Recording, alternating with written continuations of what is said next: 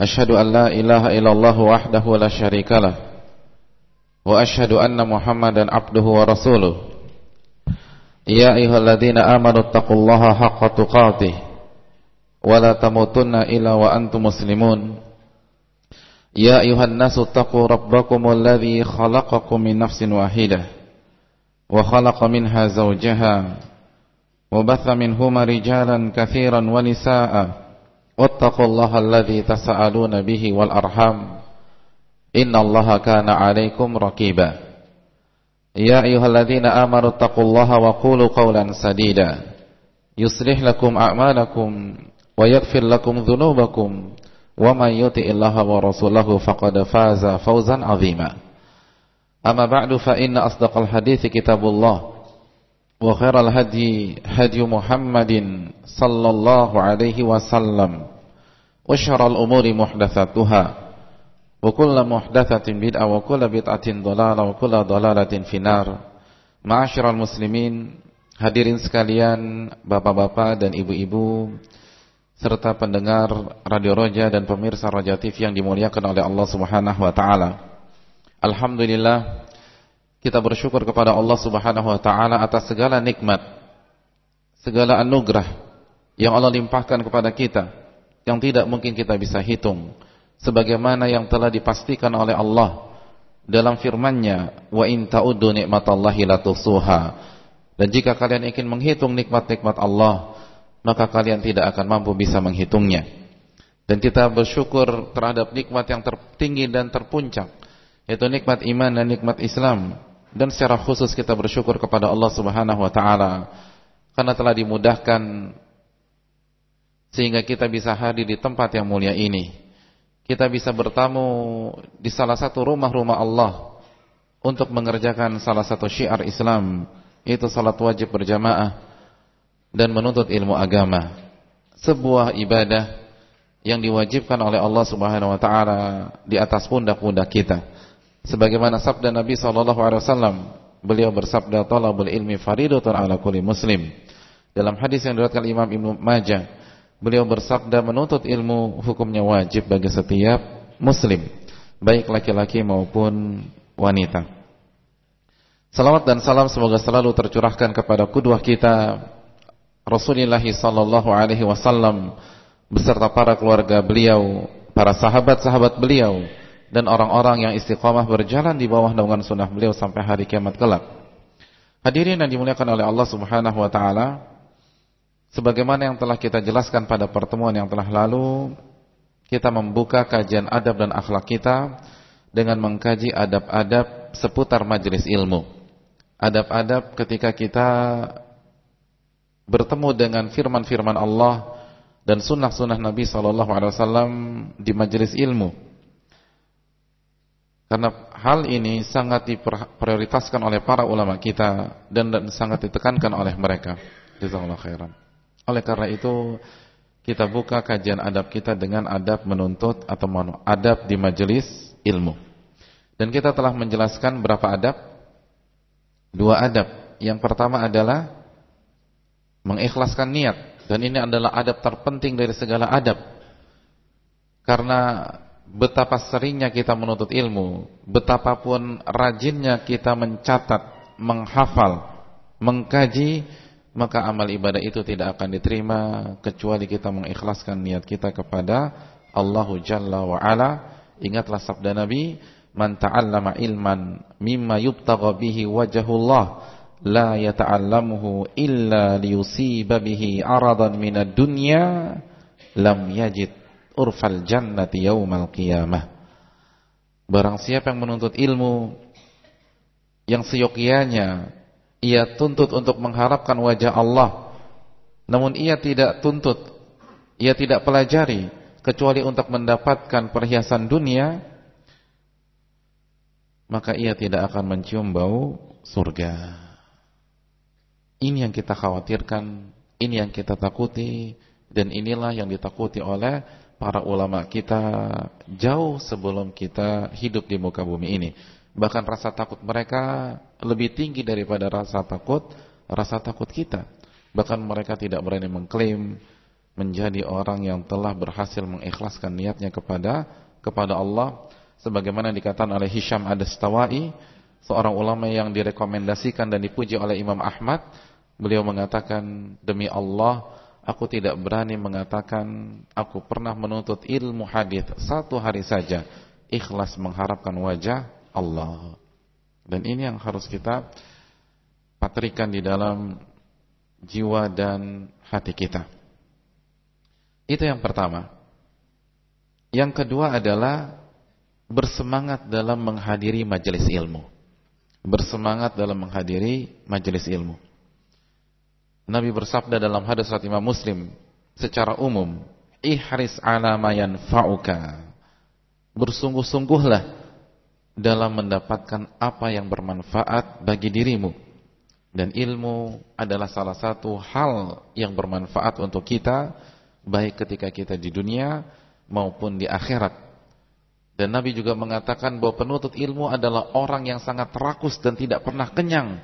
Manhumani la yashba'an. Manhumun fi ilmin la yashba' wa manhumun fi dunya la yashba'.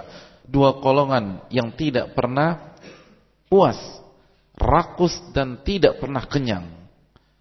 Penuntut ilmu tidak pernah puas akan ilmunya, dan pencari dunia yang tidak pernah puas terhadap harta dunia yang telah ia rengkuh. Inilah profil sejati dari para penuntut ilmu. Jadi orang yang menuntut ilmu adalah orang yang sangat semangat dalam menghadiri majelis-majelis ilmu. Kita ketahui bersama bagaimana Al-Imam Ibrahim Al-Harbi tidak pernah absen di majelis gurunya Abul Abbas As-Sa'lab selama berapa hari? Berapa minggu? Selama berapa lama? 50 tahun. Subhanallah. 50 tahun tidak pernah absen sama sekali. Senantiasa hadir dan duduk di majelis Abul Abbas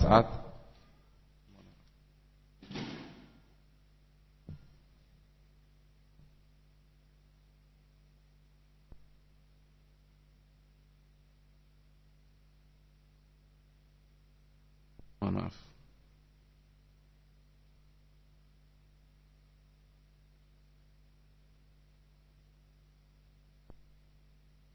Ya.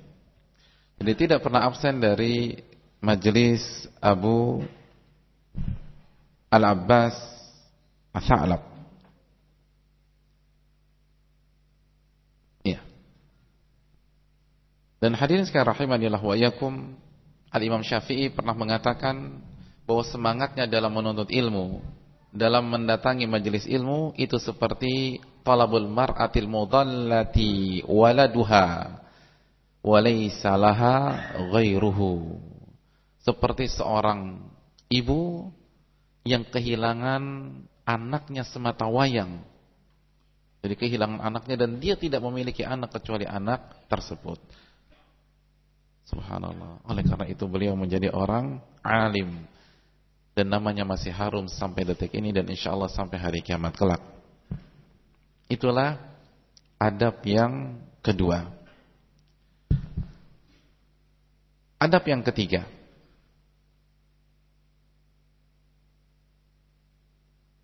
Adab yang ketiga, hendaknya seorang muslim menjaga penampilannya dan memakai pakaian yang baik jika menghadiri majelis ilmu.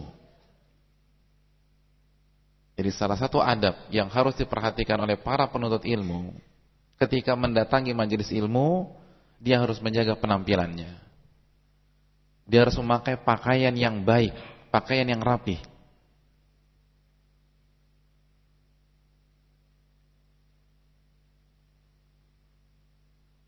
Aroma tubuhnya wangi. Ia sikat gigi. Sebelum datang mandi di rumah. Ini salah satu adab dalam menuntut ilmu.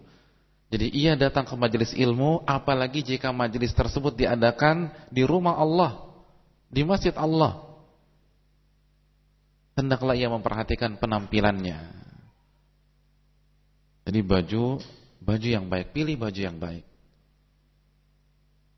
Jadi baju andalan kita pakai. terus disetrika, jangan gak disetrika. Kan begitu. Apalagi masih ada ditumpukan pakaian kotor, belum dicuci sudah dipakai. Jadi pakaian yang bagus, pakaian yang bersih, lalu disetrika.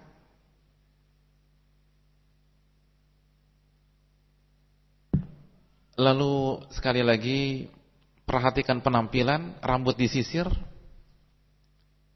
gosok gigi, pakai parfum, pakai deodoran, sehingga aroma tubuh kita wangi. Baru kita datang ke majelis ilmu. Ya. Ibu-ibu bisa mendengar suara saya, Bu? Kurang kencang. Suaranya atau speakernya? Oh iya, mohon DKM Masjid speaker untuk akhwat kurang jelas. Oh ya, speaker di atasnya bukan lagi kurang jelas, tapi memang wafat, meninggal dunia. Jadi mohon mati suri mungkin ya, mohon dihidupkan kembali.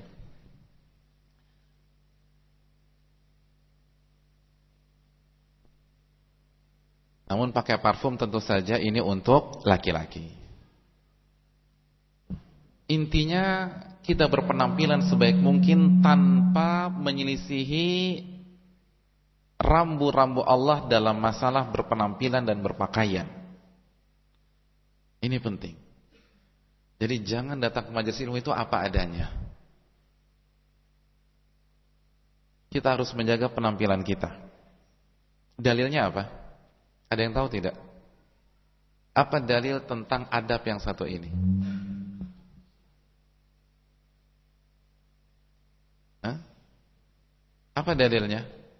Hadis yang terkenal. Hadis apa? Hadis apa? Hadis Jibril. Hadis yang cukup panjang dalam Sahih Muslim.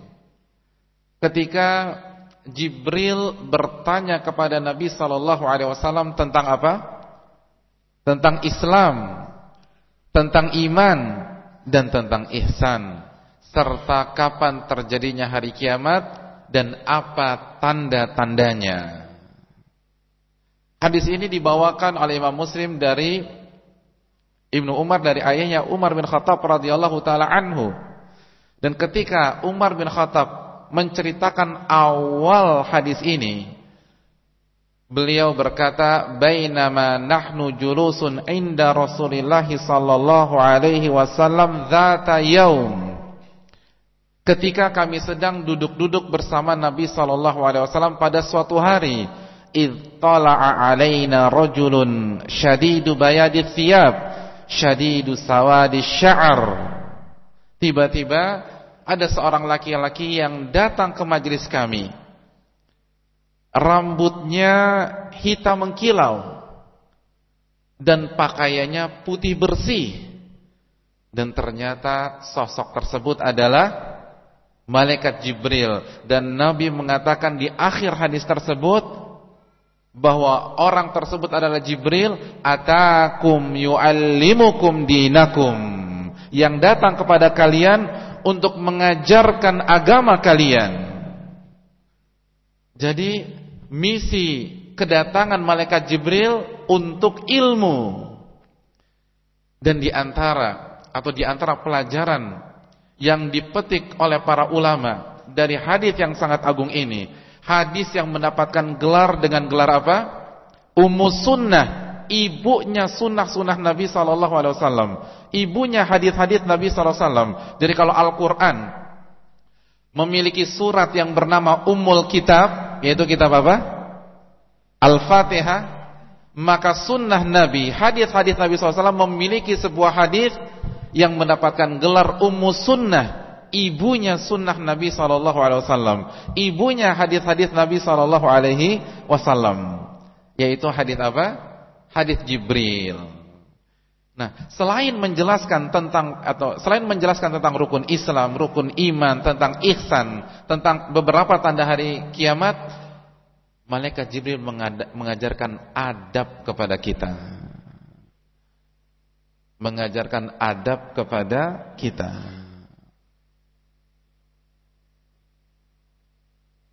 Di antaranya adab dalam menghargai ilmu. adab dalam menghargai dan menghormati qala Allah dan qala Rasul. Jadi malaikat Jibril ketika datang ke majelis Nabi untuk mengajarkan ilmu, dia datang dengan sosok laki-laki yang sangat bagus penampilannya. Rambutnya hitam mengkilau, tersisir rapi. Dan pakaiannya putih bersih. Bahkan la yura alaihi atharus safar. Tidak ada satupun tanda orang ini baru habis melakukan perjalanan jauh. Artinya bersih sekali, rapi sekali. Tidak kucel, tidak kusut, tidak bau, tidak lusuh dan lain sebagainya. La yura alaihi atharus safar.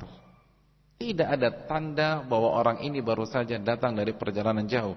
Artinya orang yang berada atau yang baru datang dari perjalanan jauh pada saat itu terlihat karena rutenya melewati mana? Padang pasir. Dan sarana transportasi tercanggih itu pun juga hanya kuda. Beda dengan sekarang. Beda dengan sekarang. Orang dari Jeddah mungkin lebih rapih daripada orang yang datang ke Kampung Tengah dari Kampung Rambutan. Kan begitu. Jadi kalau sekarang orang yang datang ke Kampung Tengah dari Jeddah atau dari Madinah itu mungkin lebih rapi daripada orang yang datang ke Kampung Tengah dari mana? Dari Kampung Rambutan atau Pasar Rebo. Kan begitu. Iya. Karena dari Jeddah naik pesawat sampai di Soekarno-Hatta dijemput, semua full AC. Adapun dari Pasar Rebo, dari Kampung Rambutan dia harus naik bus, dia harus naik angkot, belum asap rokok, belum keringat dan lain sebagainya. Jadi kalau dulu terlihat orang yang baru dari perjalanan jauh itu lusuh, baunya kurang segar, kotor, berdebu dan lain sebagainya, rambutnya acak-acakan. Namun orang ini tidak rapi sekali, luar biasa. Nah inilah profil sejati orang yang datang ke majelis ilmu. Ketika ia datang ke majelis ilmu, dia harus berpenampilan yang baik, berpenampilan yang rapi. Mengapa demikian? Karena ia akan bertemu dengan siapa? Dia akan bertemu dengan firman-firman Allah, dan dia akan bertemu dengan sabda-sabda dan hadis-hadis Nabi sallallahu alaihi wasallam. Maka bawalah perhiasan dia, artinya berpenampilan sebaik mungkin. Allah berfirman dalam surat Al-A'raf ayat 31, "Ya bani Adam, khudhu zinatakum inda kulli masjid." Wahai anak Adam, bawalah perhiasan kalian ketika datang ke setiap masjid. Dan di antara tafsir perhiasan dalam ayat ini, walaupun mayoritas ulama mengatakan yang dimaksud perhiasan adalah pakaian, karena ayat ini ada korelasi dengan kebiasaan orang jahiliyah yang tawaf tanpa busana. Hanya saja sebagian para ulama tafsir seperti Al-Imam As-Sa'di menjelaskan bahwa makna zina atau perhiasan dalam ayat ini bukan hanya pakaian, namun setiap hal yang menunjang penampilan kita selain pakaian. Jadi berhias, memakai parfum, sikat gigi, lalu memakai hal-hal yang membuat kita semakin tampil rapih dan bersih. Ini adab yang harus kita pahami bersama-sama. Hadirin sekalian, coba kita renungkan. Jika kita berusaha berpenampilan rapi ketika ingin menghadiri resepsi pernikahan, atau ketika ingin bertemu dengan rekan kerja, partner bisnis, atau ketika diundang makan malam oleh bos kita, atau pejabat teras, pejabat tinggi negara, maka mengapa kita acuh tidak acuh terhadap penampilan kita, terhadap pakaian kita ketika kita akan mendatangi sebuah masjid atau mushola, ketika kita akan mengikuti majelis ilmu, yang pada hakikatnya sekali lagi kita akan bertemu dengan firman-firman Allah. kita akan bertamu dan berkunjung ke salah satu rumah Allah. Kita akan mendengar sabda-sabda Nabi SAW. Jadi mengapa ketika kita datang ke resepsi pernikahan kita jaga sekali penampilan kita?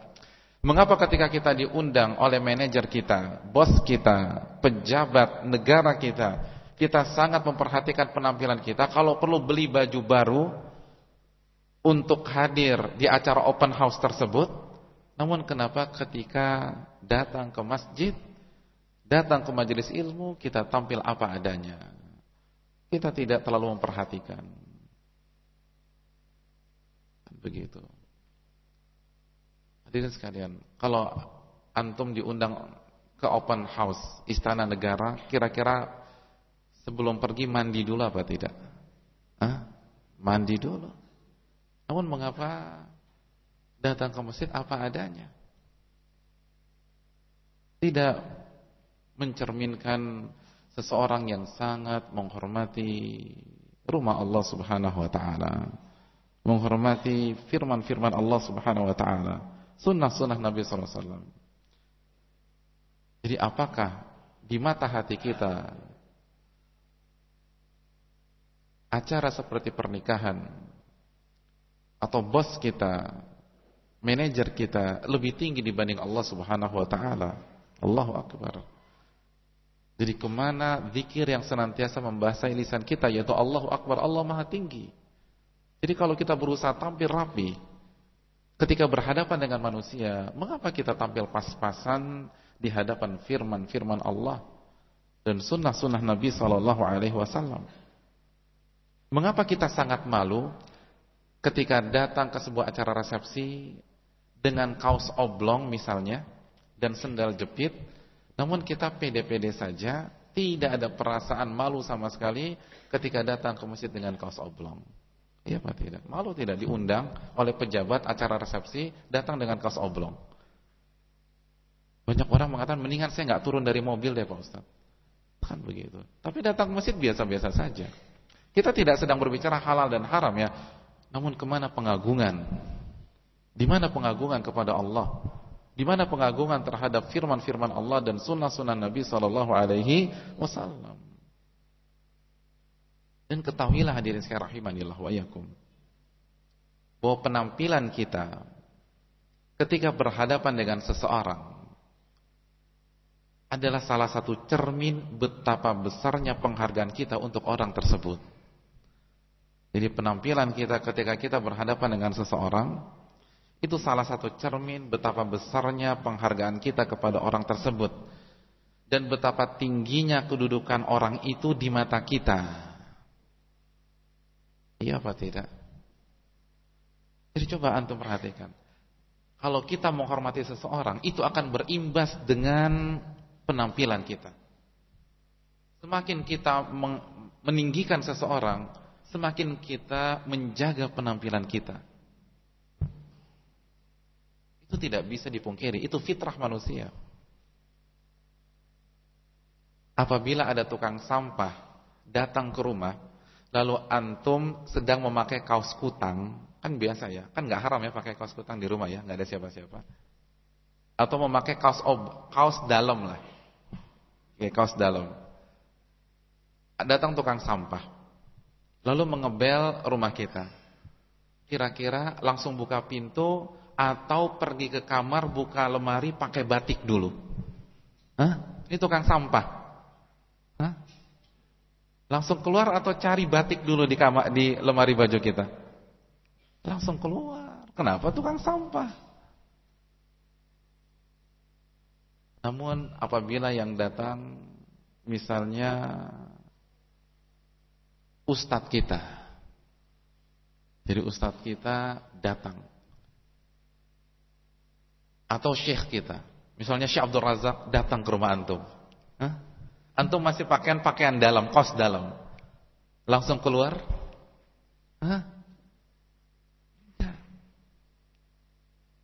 Antum akan masuk ke kamar, buka lemari, cari baju koko yang paling bagus. Kenapa? Yang datang syekh. Lihat bagaimana ilustrasi ini menunjukkan bahwa penampilan kita menunjukkan bagaimana kita menghormati orang di hadapan kita.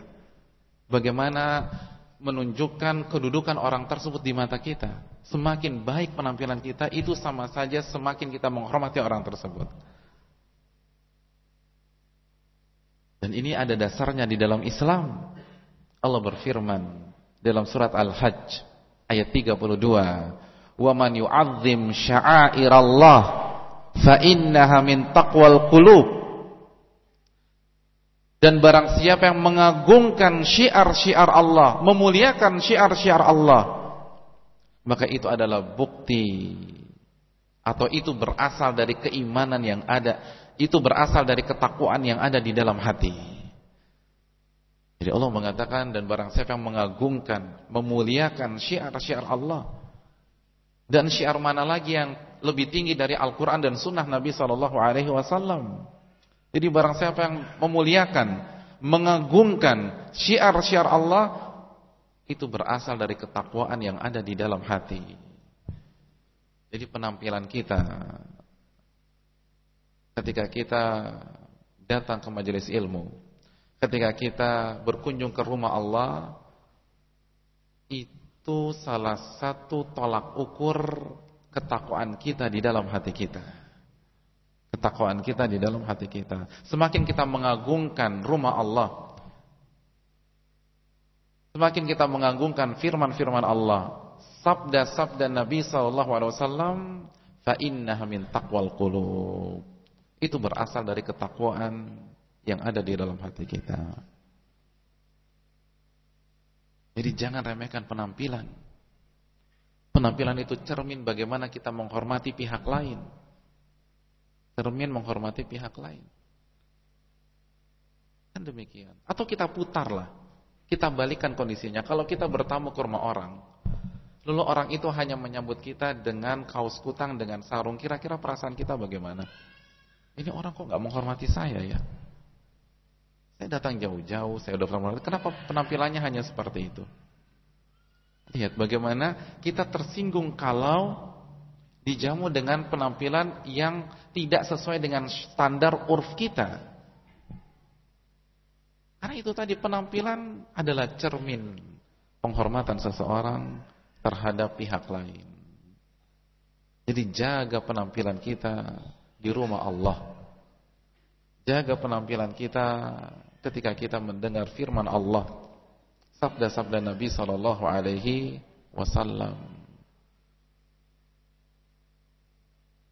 Jaga dengan baik-baik. Imam Malik bin Anas,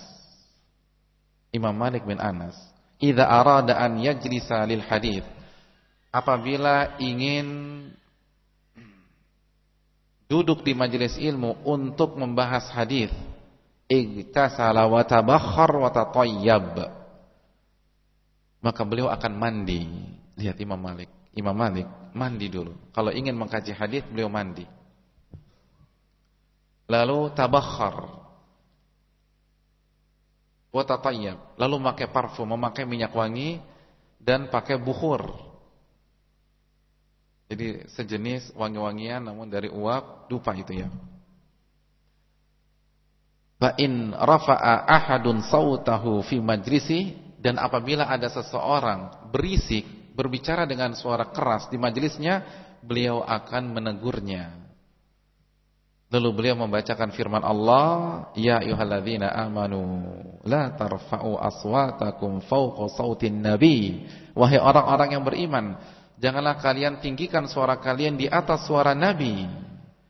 Lalu Imam Malik mengatakan, faman rafa'a sautahu inda hadits Rasulillah, maka barang siapa yang mengangkat suaranya di hadapan hadis Nabi SAW, faka'annama rafa'a sautahu fawqa sauti Rasulillah sallallahu alaihi wasallam, maka sejati atau maka hukumnya sama saja jika ia mengangkat suaranya di atas suara Rasulullah SAW, atau maka seakan-akan ia mengangkat suaranya di atas suara Rasulullah sallallahu alaihi wasallam.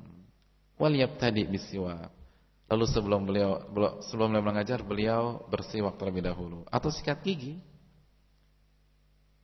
Lihat bagaimana Imam Malik. Jadi Imam Malik mandi. Tadi ketika sebelum kesini pada mandi apa tidak? Mandi insyaallah. Kapan Pak? Kemarin. Oh tadi, alhamdulillah tadi. Saya khawatir kemarin. Mandi dulu biar penampilannya rapi, penampilannya bersih. Sikat gigi, pakai sampo. Kalau mandi pakai sabun kan begitu. Iya, bersihkan tubuh kita. Kita mau berkunjung ke rumah Allah, kita mau mengkaji firman-firman Allah dan sabda Nabi sallallahu alaihi wasallam. Bahkan sebagian para ulama tidak mau masuk ke majelis ilmu kecuali dalam keadaan bersuci, seperti Imam Qatadah dan para ulama yang lain. Mereka tidak mau mengkaji hadis Nabi kecuali setelah berwudu. Padahal kita tahu bersama, bukan sebuah syarat untuk duduk di majelis ilmu, tapi saking mengagungkannya, mereka tidak mau duduk untuk mengkaji hadis kecuali dalam keadaan bersuci. Dan ini dijelaskan oleh Imam Ibn Abdul Bar dalam kitabnya Jami' Bayan Ilmi wa Fadlih. Jadi lihat para ulama. Lihat bagaimana para ulama kita. Al-Imam atau salah seorang sahabat yang bernama Tamim Ad-Dari. Tamim Ad-Dari. Lihat bagaimana pengagungannya terhadap syiar Allah. Tamim Ad-Dari ishtara ridaan bi alfi dirhamin kharaja fihi ila shalah atau yakhruju fihi ila shalah. Tamim Ad-Dari membeli sebuah pakaian seharga 1000 dirham. Lalu beliau memakainya untuk salat, untuk ke masjid, untuk beribadah di masjid Allah Subhanahu wa taala. Jadi beliau membeli baju seharga 1000 dirham khusus untuk salat, khusus untuk pergi ke masjid, khusus untuk beribadah kepada Allah. Mengkaji ilmu di masjid-masjid Allah Subhanahu wa taala. Hadirin sekalian, berapa 1000 dirham? Berapa 1000 dirham? 1 dirham berapa? 1 dirham kurang lebih 68.000. Berarti 1000 dirham berapa? 68 juta. Allahu Akbar. Beli baju 68 juta, namun bukan untuk bermegah-megahan, bukan untuk pamer, khusus untuk pergi ke masjid. Baju antum berapa harganya? 68.000. Ya, yang penting sama 68-nya lah Pak Ustadz. 68 juta. Subhanallah. Sekali lagi bukan pamer, bukan karena memiliki kehidupan yang hedonis, tidak. Hanya untuk mengagungkan, khusus beli untuk beribadah kepada Allah Subhanahu wa taala. Bayangkan. Dan beliau pun juga memakainya baju ini di malam-malam ganjil. Di malam-malam ganjil. Dikatakan oleh Thabit, yalbasuha fil lailati allati turja fiha lailatul qadar. Dan Tamim memakai baju tersebut, jadi selain untuk salat, selain untuk ke masjid, dan juga memakainya di malam-malam yang dia harapkan itu malam Lailatul Qadar, di malam-malam ganjil terakhir di bulan Ramadan. Jadi fungsinya mengagungkan syiar Allah, memuliakan ibadah-ibadah yang Allah wajibkan kepada dirinya. Subhanallah. Jadi itu para ulama kita. Itu para ulama kita. Bagaimana menjaga penampilan dalam beribadah, menjaga penampilan ketika datang ke masjid, menjaga penampilan ketika mengikuti kajian, mengikuti ta'lim, membahas qala Allah dan qala Rasul sallallahu alaihi wasallam. Itu adab yang keberapa? Yang ketiga. Jadi kalau selama ini nggak mandi ketika ke majelis, mulai pekan depan atau mulai besok mandi, sikat gigi, pakai parfum, berpenampilan serapih mungkin, senecis mungkin. Jadi berpenampilan sebaik-baik mungkin. Jangan sampai penampilan kita di hadapan manusia lebih rapi daripada penampilan kita di hadapan firman Allah dan sunnah Nabi SAW. Terkadang orang parfum terbaiknya hanya dipakai ketika resepsi pernikahan. Ketika disuruh pakai ke masjid, sayang, masa parfum seperti semahal ini dipakai ke masjid? Yang murah-murah aja, kan begitu. Ini enggak tepat. Parfum yang paling enak baunya pakai ke masjid. Pakaian yang paling bagus, yang paling mahal yang pernah antum beli, bawa ke masjid. Dipakai maksudnya, jadi bawa-bawa pakai hanger, jangan. Dipakai untuk ngaji. Itu yang penting. Dipakai ketika sholat Id. Sepatu yang paling bagus bawa ke masjid. Hilang Pak Ustadz. Itu subhanallah. Harusnya begitu. Sepatu yang paling bagus bawa ke masjid. Dipakai untuk menjaga telapak kaki kita ketika melangkah ke rumah Allah. Ini yang terjadi apa? Sendal jepit kan? Begitu. Karena hilang. Jadi sekali lagi, yang kita miliki yang terbaik itu bawa ke masjid, bawa ke majelis taklim. Itu yang harus kita renungkan bersama-sama. Karena sekali lagi semua milik Allah. Kenapa kita tidak tunjukkan di hadapan Sang Khalik yang memberikan rizki itu kepada kita? Nah, karena Allah senang apabila kita menampakkan rizkinya di hadapan dirinya Jalla wa'ala. Ya, itu adab yang ketiga. Adab yang ketiga, jaga penampilan kita. Adab yang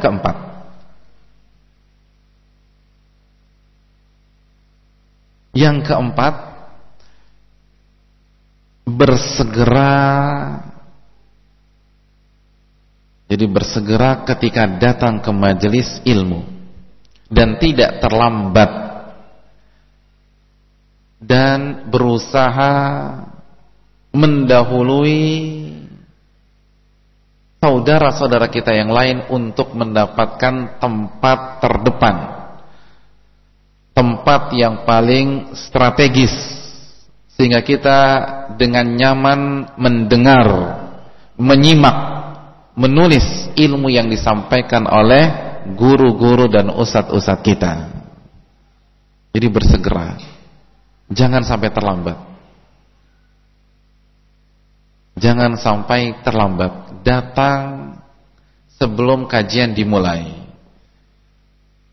Jadi adabnya murid datang terlebih dahulu baru gurunya. Jangan datang sebelum, atau jangan datang 5 menit sebelum kajian berakhir, kan begitu.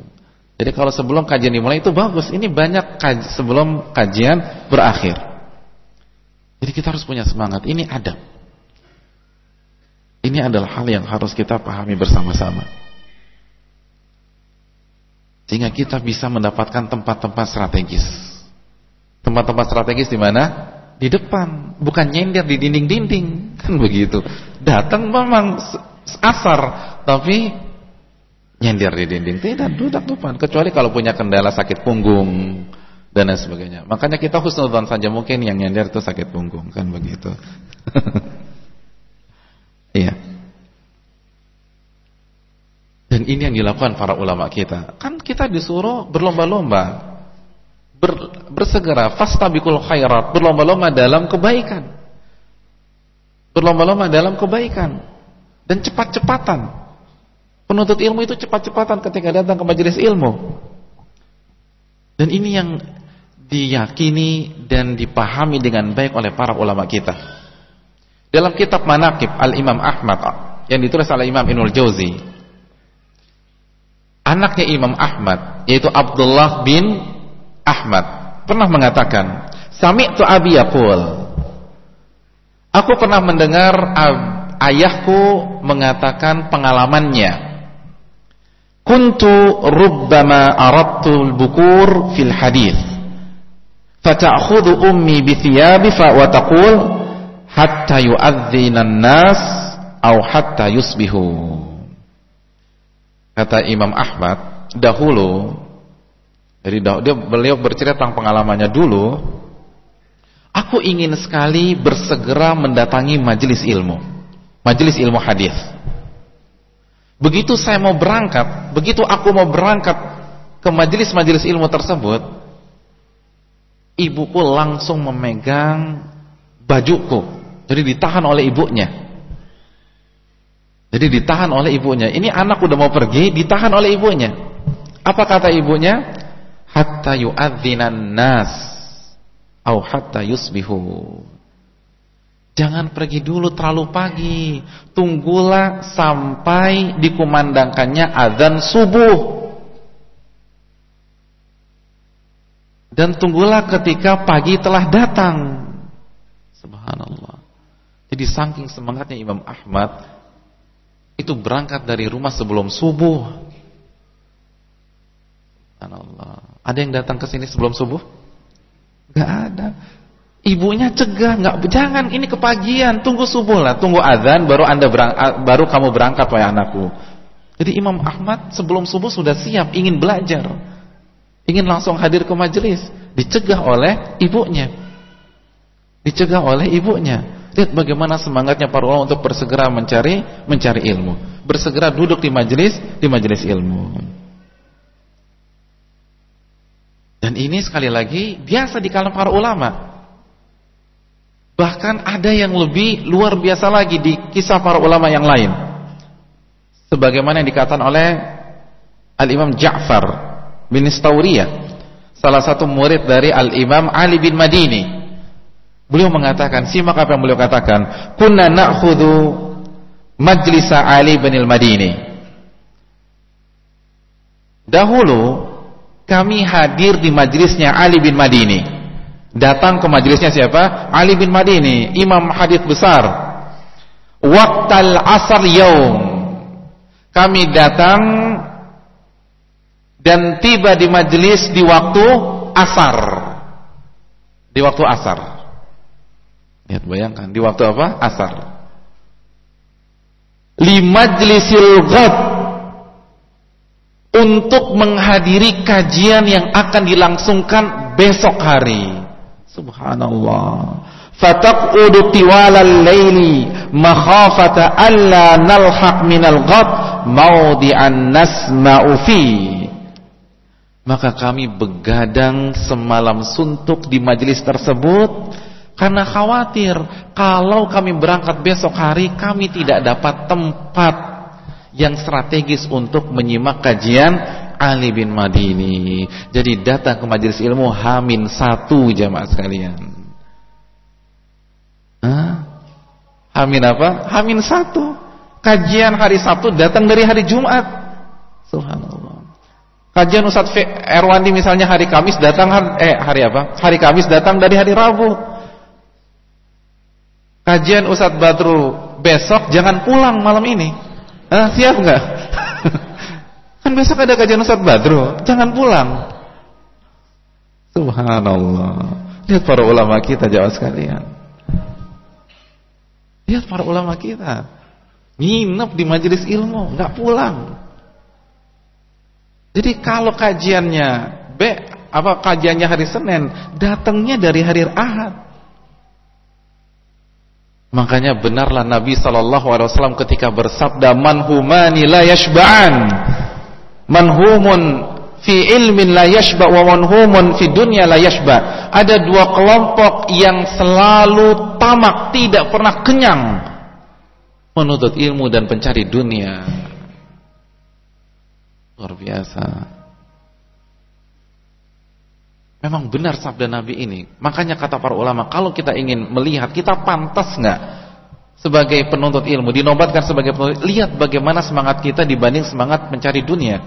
Hadis sekali saya ingin bertanya, orang yang menguber mencari tiket final SEA Games sepak bola, itu ngantrinya dari kapan? Loket dibuka hari Senin, ngantri dari hari Ahad. Sama tidak yang dilakukan para ulama? Sama. Ulama kajian hari Senin datang dari hari Ahad. Makanya disejajarkan oleh Nabi SAW. Ada dua kelompok yang selalu rakus dan tidak pernah kenyang. Jadi semangatnya disamakan. Kan begitu. Iya apa tidak? Benar nggak tiket SEA Games kemarin? Benar ya? Nonton ya? Kok tahu? Jadi ini yang harus kita pikirkan. Ini para ulama. Jadi memang disejajarkan. Benar apa yang disabdakan oleh Nabi SAW. Iya. Jadi hadirin sekalian, segera datang ke majelis ilmu. Jangan sampai terlambat. Rugi hadirin sekalian. Rugi sekali. Bisa jadi faedah di awal-awal kajian itu sangat bermanfaat kita di dunia dan di akhirat. Bahkan bisa jadi itu yang memasukkan kita ke dalam surga. Itu yang membuat perubahan di dalam kehidupan kita. Siapa yang tahu? Makanya ulama mengatakan, man lam yasbir 'alal ilmi sa'ah falyasbir 'alal jahl sanah. Barang siapa yang tidak sabar terhadap ilmu sesaat saja, maka silahkan bersabar di atas kebodohan selama 1 tahun. Jadi barang siapa yang tidak sabar untuk datang di majelis ilmu, kan hanya 1 jam saja mungkin. Kan begitu. Kajian kita maghrib, asar saja masih sepi kan tadi. Jadi beda kita dengan para ulama kita. Jadi kita nggak menuntut antum semua seperti para ulama kita. Ya paling tidak intinya jangan terlambat lah.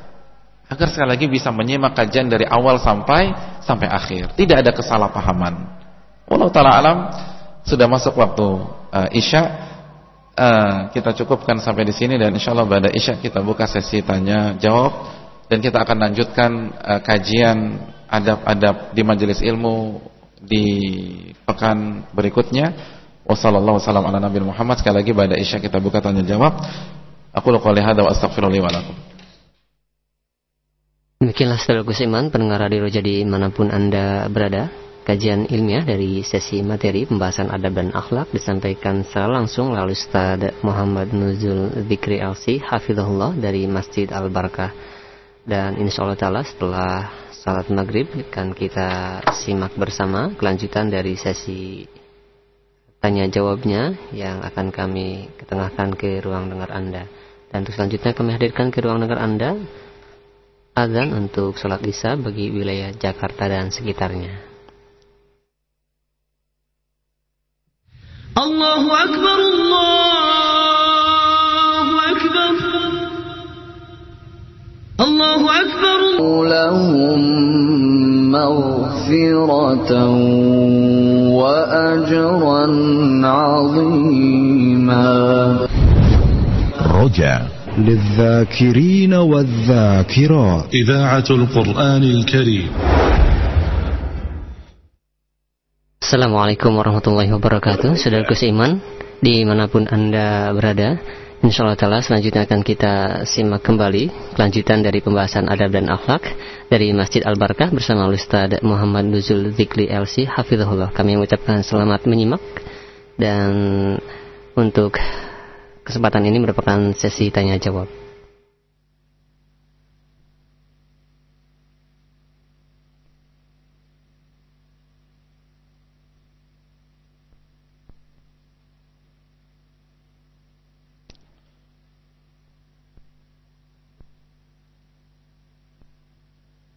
Pak Ustadz, bagaimana menjaga puasa kita agar sempurna sebab di mana-mana harga sembako pada mahal?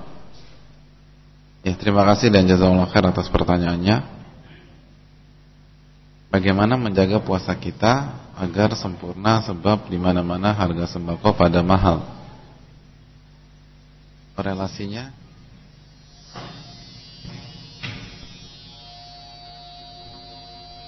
yang dikeluhkan apa ya? Takut niatnya sedikit menyimpang gitu ya buat penghematan seperti itu. Atau bagaimana? Yang bertanya siapa?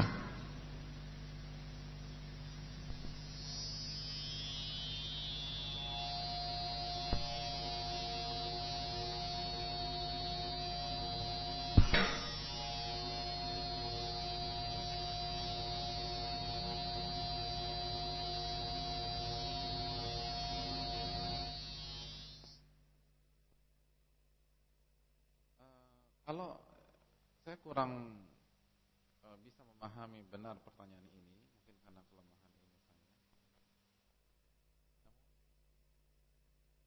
Kalau yang dimaksud dengan menjaga keikhlasan niat, sehingga kita tidak berpuasa saja, maka hadirin sekalian rahimanillah wa iyyakum, caranya adalah dengan meminta pertolongan kepada Allah dan bertawakal kepada Allah Subhanahu wa taala. Allah berfirman dalam surat At-Talaq ayat 3, "Wa man yatawakkal 'ala Allahi fahuwa hasbuh." Dan barang siapa yang bertawakal kepada Allah, maka Allah akan mencukupinya. Allah akan wujudkan keinginannya.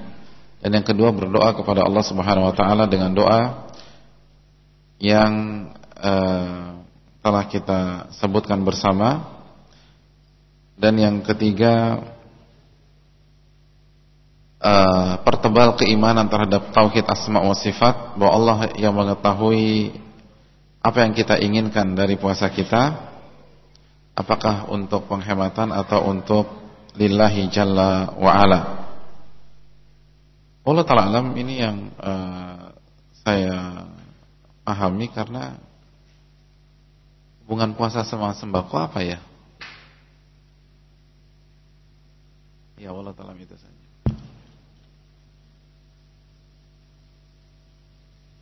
Assalamualaikum. Waalaikumsalam. Apakah adab-adab menuntut ilmu sama perlakuannya apabila kita belajar melalui media seperti radio dan TV? Ya, terima kasih dan jazakallahu khair. Sekali lagi pembahasan kita adab berada di majelis ilmu. Adab berada di majelis ilmu, yaitu sebuah tempat di mana seseorang mendapatkan ilmu agama. Adapun melalui media seperti radio dan TV, maka jawabannya ada yang sama dan ada yang tidak. Contohnya nanti kita akan pelajari salah satu adab ketika datang di majelis ilmu adalah memberikan salam. Karena Nabi bersabda, "Idzan taha ahadukum ilal masjid falyusallim."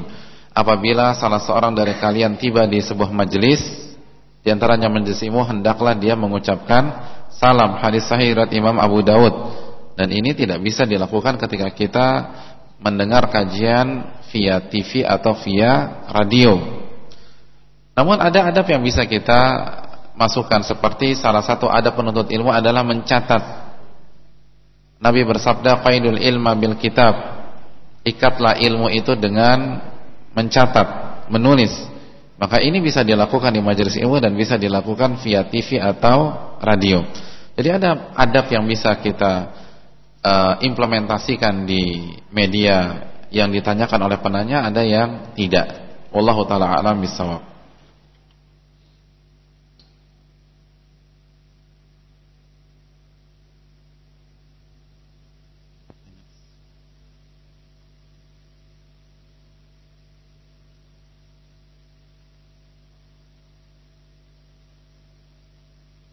Ustadz, apa hukumnya memakai peci baik dalam salat maupun di luar salat? Ya, terima kasih dan jazakallahu khair. Sebagian para ulama memasukkan memakai peci ke dalam firman Allah dalam surat Al-A'raf yang baru saja kita bahas, "Ya bani Adam khudhu zinatakum inda kulli masjid." Wahai anak Adam, bawalah perhiasanmu ke setiap masjid. Dan di antara perhiasan adalah sekali lagi perhiasan tambahan selain pakaian, di antaranya adalah peci. Yang kedua, ini dijelaskan oleh Syekh Sulaiman Ar-Ruhaili ketika beliau mengkaji tentang kaidah al-'adatu muhakkamah. Adat atau kebiasaan bisa dijadikan sumber hukum. Beliau menjelaskan dalam kitabnya tersebut bahwa salah satu yang berkaitan dengan kaidah ini atau kaidah adat atau urf atau kebiasaan adalah penutup kepala seperti peci. Beliau mencontohkan apabila di daerah atau di belahan dunia Islam bagian timur, maka orang-orang soleh atau orang-orang baik senantiasa memakai peci. Oleh karena itu jika ada orang yang tidak memakai peci, maka ini dapat mempengaruhi muruahnya. Muruah adalah sesuatu hal yang apabila dilakukan, muruah itu nama baik di masyarakat, atau yang membuat seseorang terjaga kehormatannya dari celaan orang lain. Jadi ulama mengatakan, Syekh Sulaiman Ar-Rahili menjelaskan, jika di belahan dunia bagian timur, maka mereka menggunakan atau mengenakan peci atau penutup kepala. Adapun orang atau kaum muslimin atau orang-orang saleh di bagian maghrib, di bagian barat seperti Maroko dan sebagainya, maka mereka tidak menggunakan penutup kepala atau peci, maka tidak ada masalah di sana. Jadi walau ta'ala alam, penggunaan masalah ini itu dikembalikan kepada urf, sebagaimana dikatakan oleh salah satu pakar fikih yang bernama Syekh Sulaiman Ar-Rahili hafizahullahu taala.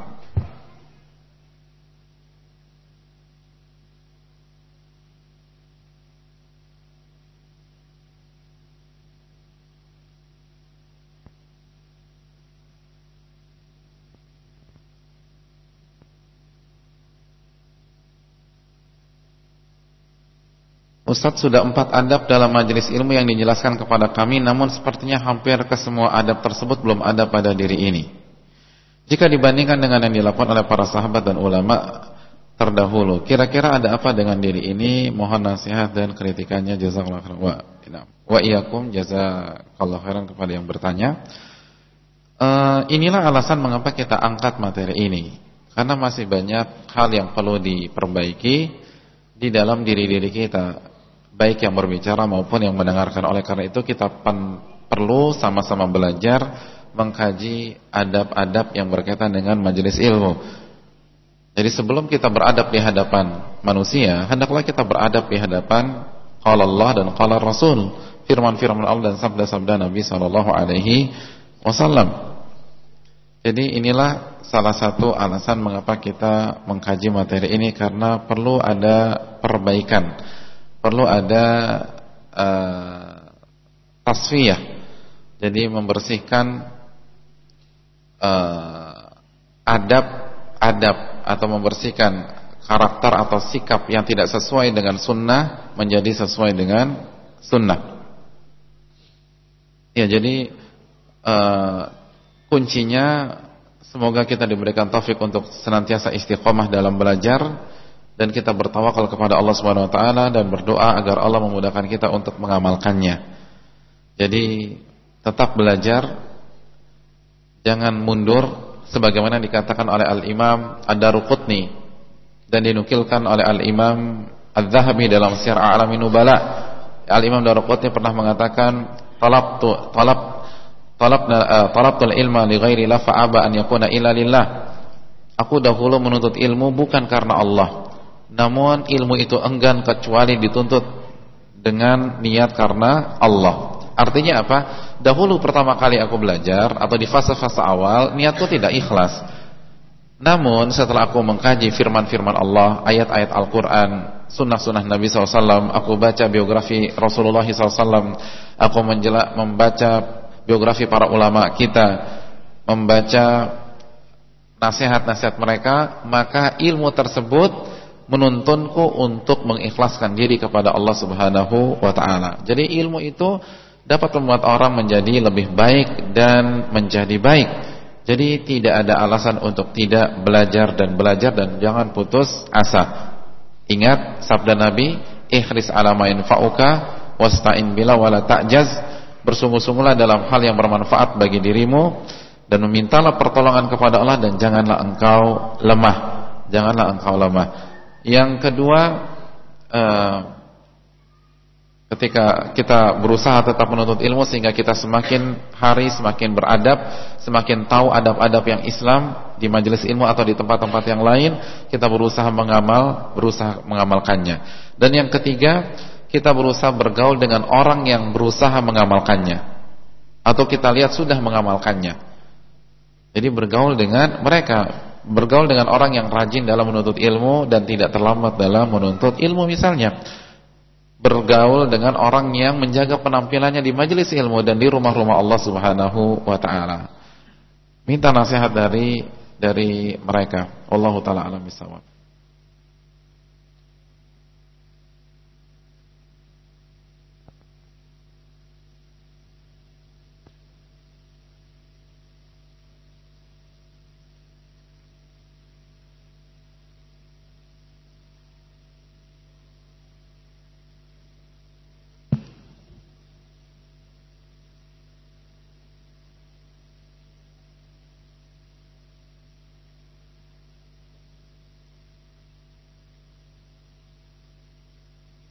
Pertanyaan terakhir ya, yang mungkin dibahas pada kesempatan kali ini, bagaimana supaya terhindar dari bahan ejekan orang dan orang-orang yang diajaknya harus bagaimana supaya hati tidak sedih.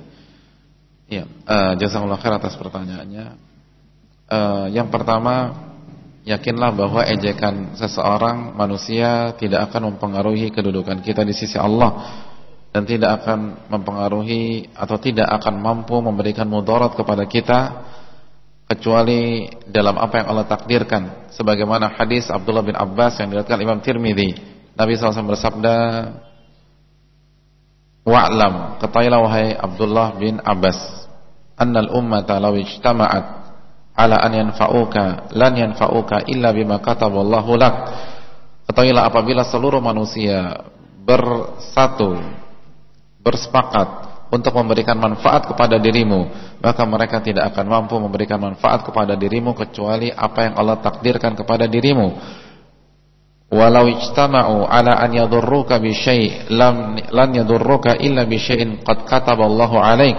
Dan apabila mereka bersatu untuk mencelakakan dirimu, untuk mencelamu, untuk memudaratkan dirimu, maka mereka tidak akan berhasil kecuali dengan apa yang Allah takdirkan atasmu. Jadi sekali lagi, intinya kita mencari pujian Allah, ridha Allah Subhanahu wa taala, dan menjauhi celaan Allah Subhanahu wa taala. Itu yang pertama. Jadi sehebat apapun orang mencela kita, tidak akan bisa memudaratkan kita kecuali apa yang Allah sudah takdirkan kepada diri kita.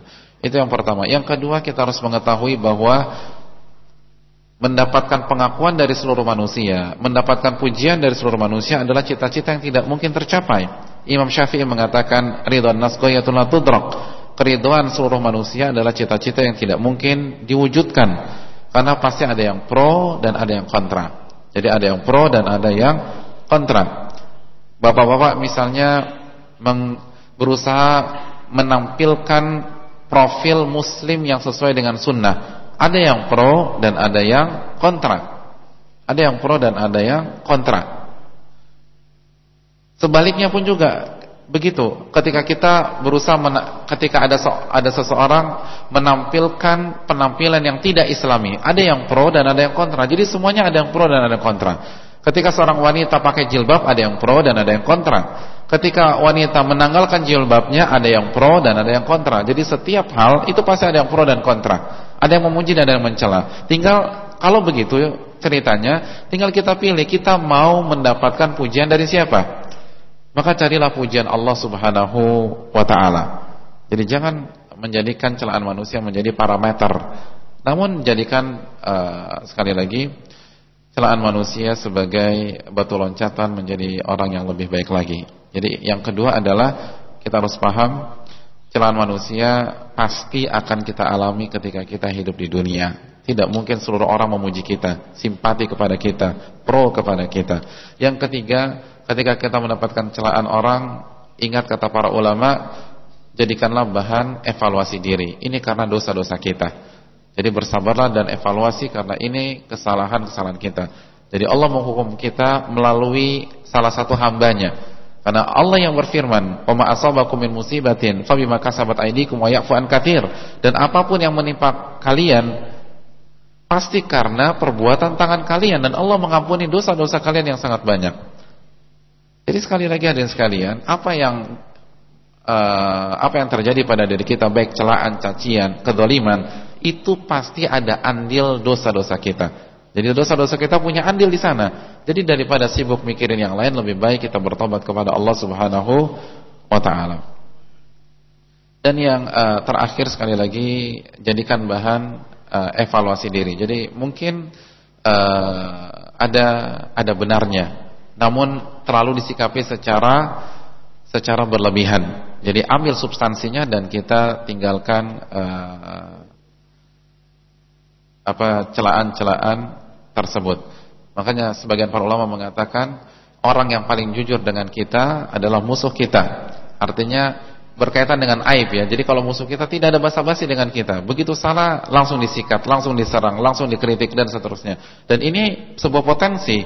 Ketika kita melihatnya dengan baik, kita bisa menjadikan hal ini sebagai bahan memperbaiki diri sendiri. Kalau teman kita mungkin karena sungkan, karena takut menyakiti perasaan kita, maka mereka tidak berani menyinggung atau mengungkap aib kita. Namun kalau musuh kita, sekali lagi salah dikit saja diserang, diungkap, dibeberkan dan seterusnya. Jadi ambil hal-hal yang positif dari hal tersebut. Dan yang terakhir, ingatlah rasa sakit hati kita akan mendapatkan pahala dari Allah Subhanahu wa taala. Rasa sakit kita akan mendapatkan pahala dari Allah Subhanahu wa taala. Dan yang terakhir, hadirin sekalian, setiap kezaliman yang kita rasakan, maka kalau tidak dibayar di dunia, maka dibayar di akhirat. Jadi kita dapat mengambil pahalanya di hari kiamat. Wallahu ta'ala mungkin ini saja bisa disampaikan pada kesempatan kali ini. Mohon maaf ada beberapa pertanyaan yang tidak bisa dijawab. Insyaallah bisa diangkat lagi di pekan yang akan datang atau ditanyakan pada ustadz-ustadz yang lain yang lebih berilmu dan lebih berpengalaman daripada saya. Terima kasih atas perhatian hadirin sekalian. Begitu juga kepada pendengar Radio Roja dan pemirsa Roja TV dimanapun Anda berada. Dan apabila ada kesalahan, jangan sukan-sukan membuang apa yang saya katakan. Dan marilah kita mengambil dalil yang bersumber dari Al-Quran dan Sunnah yang sahihah berdasarkan pemahaman yang benar. Ini saja bisa disampaikan. Subhanakallahumma hamdik, asyhadu an la ilaha illa anta, astaghfiruka wa atubu ilaik. Assalamualaikum warahmatullahi wabarakatuh.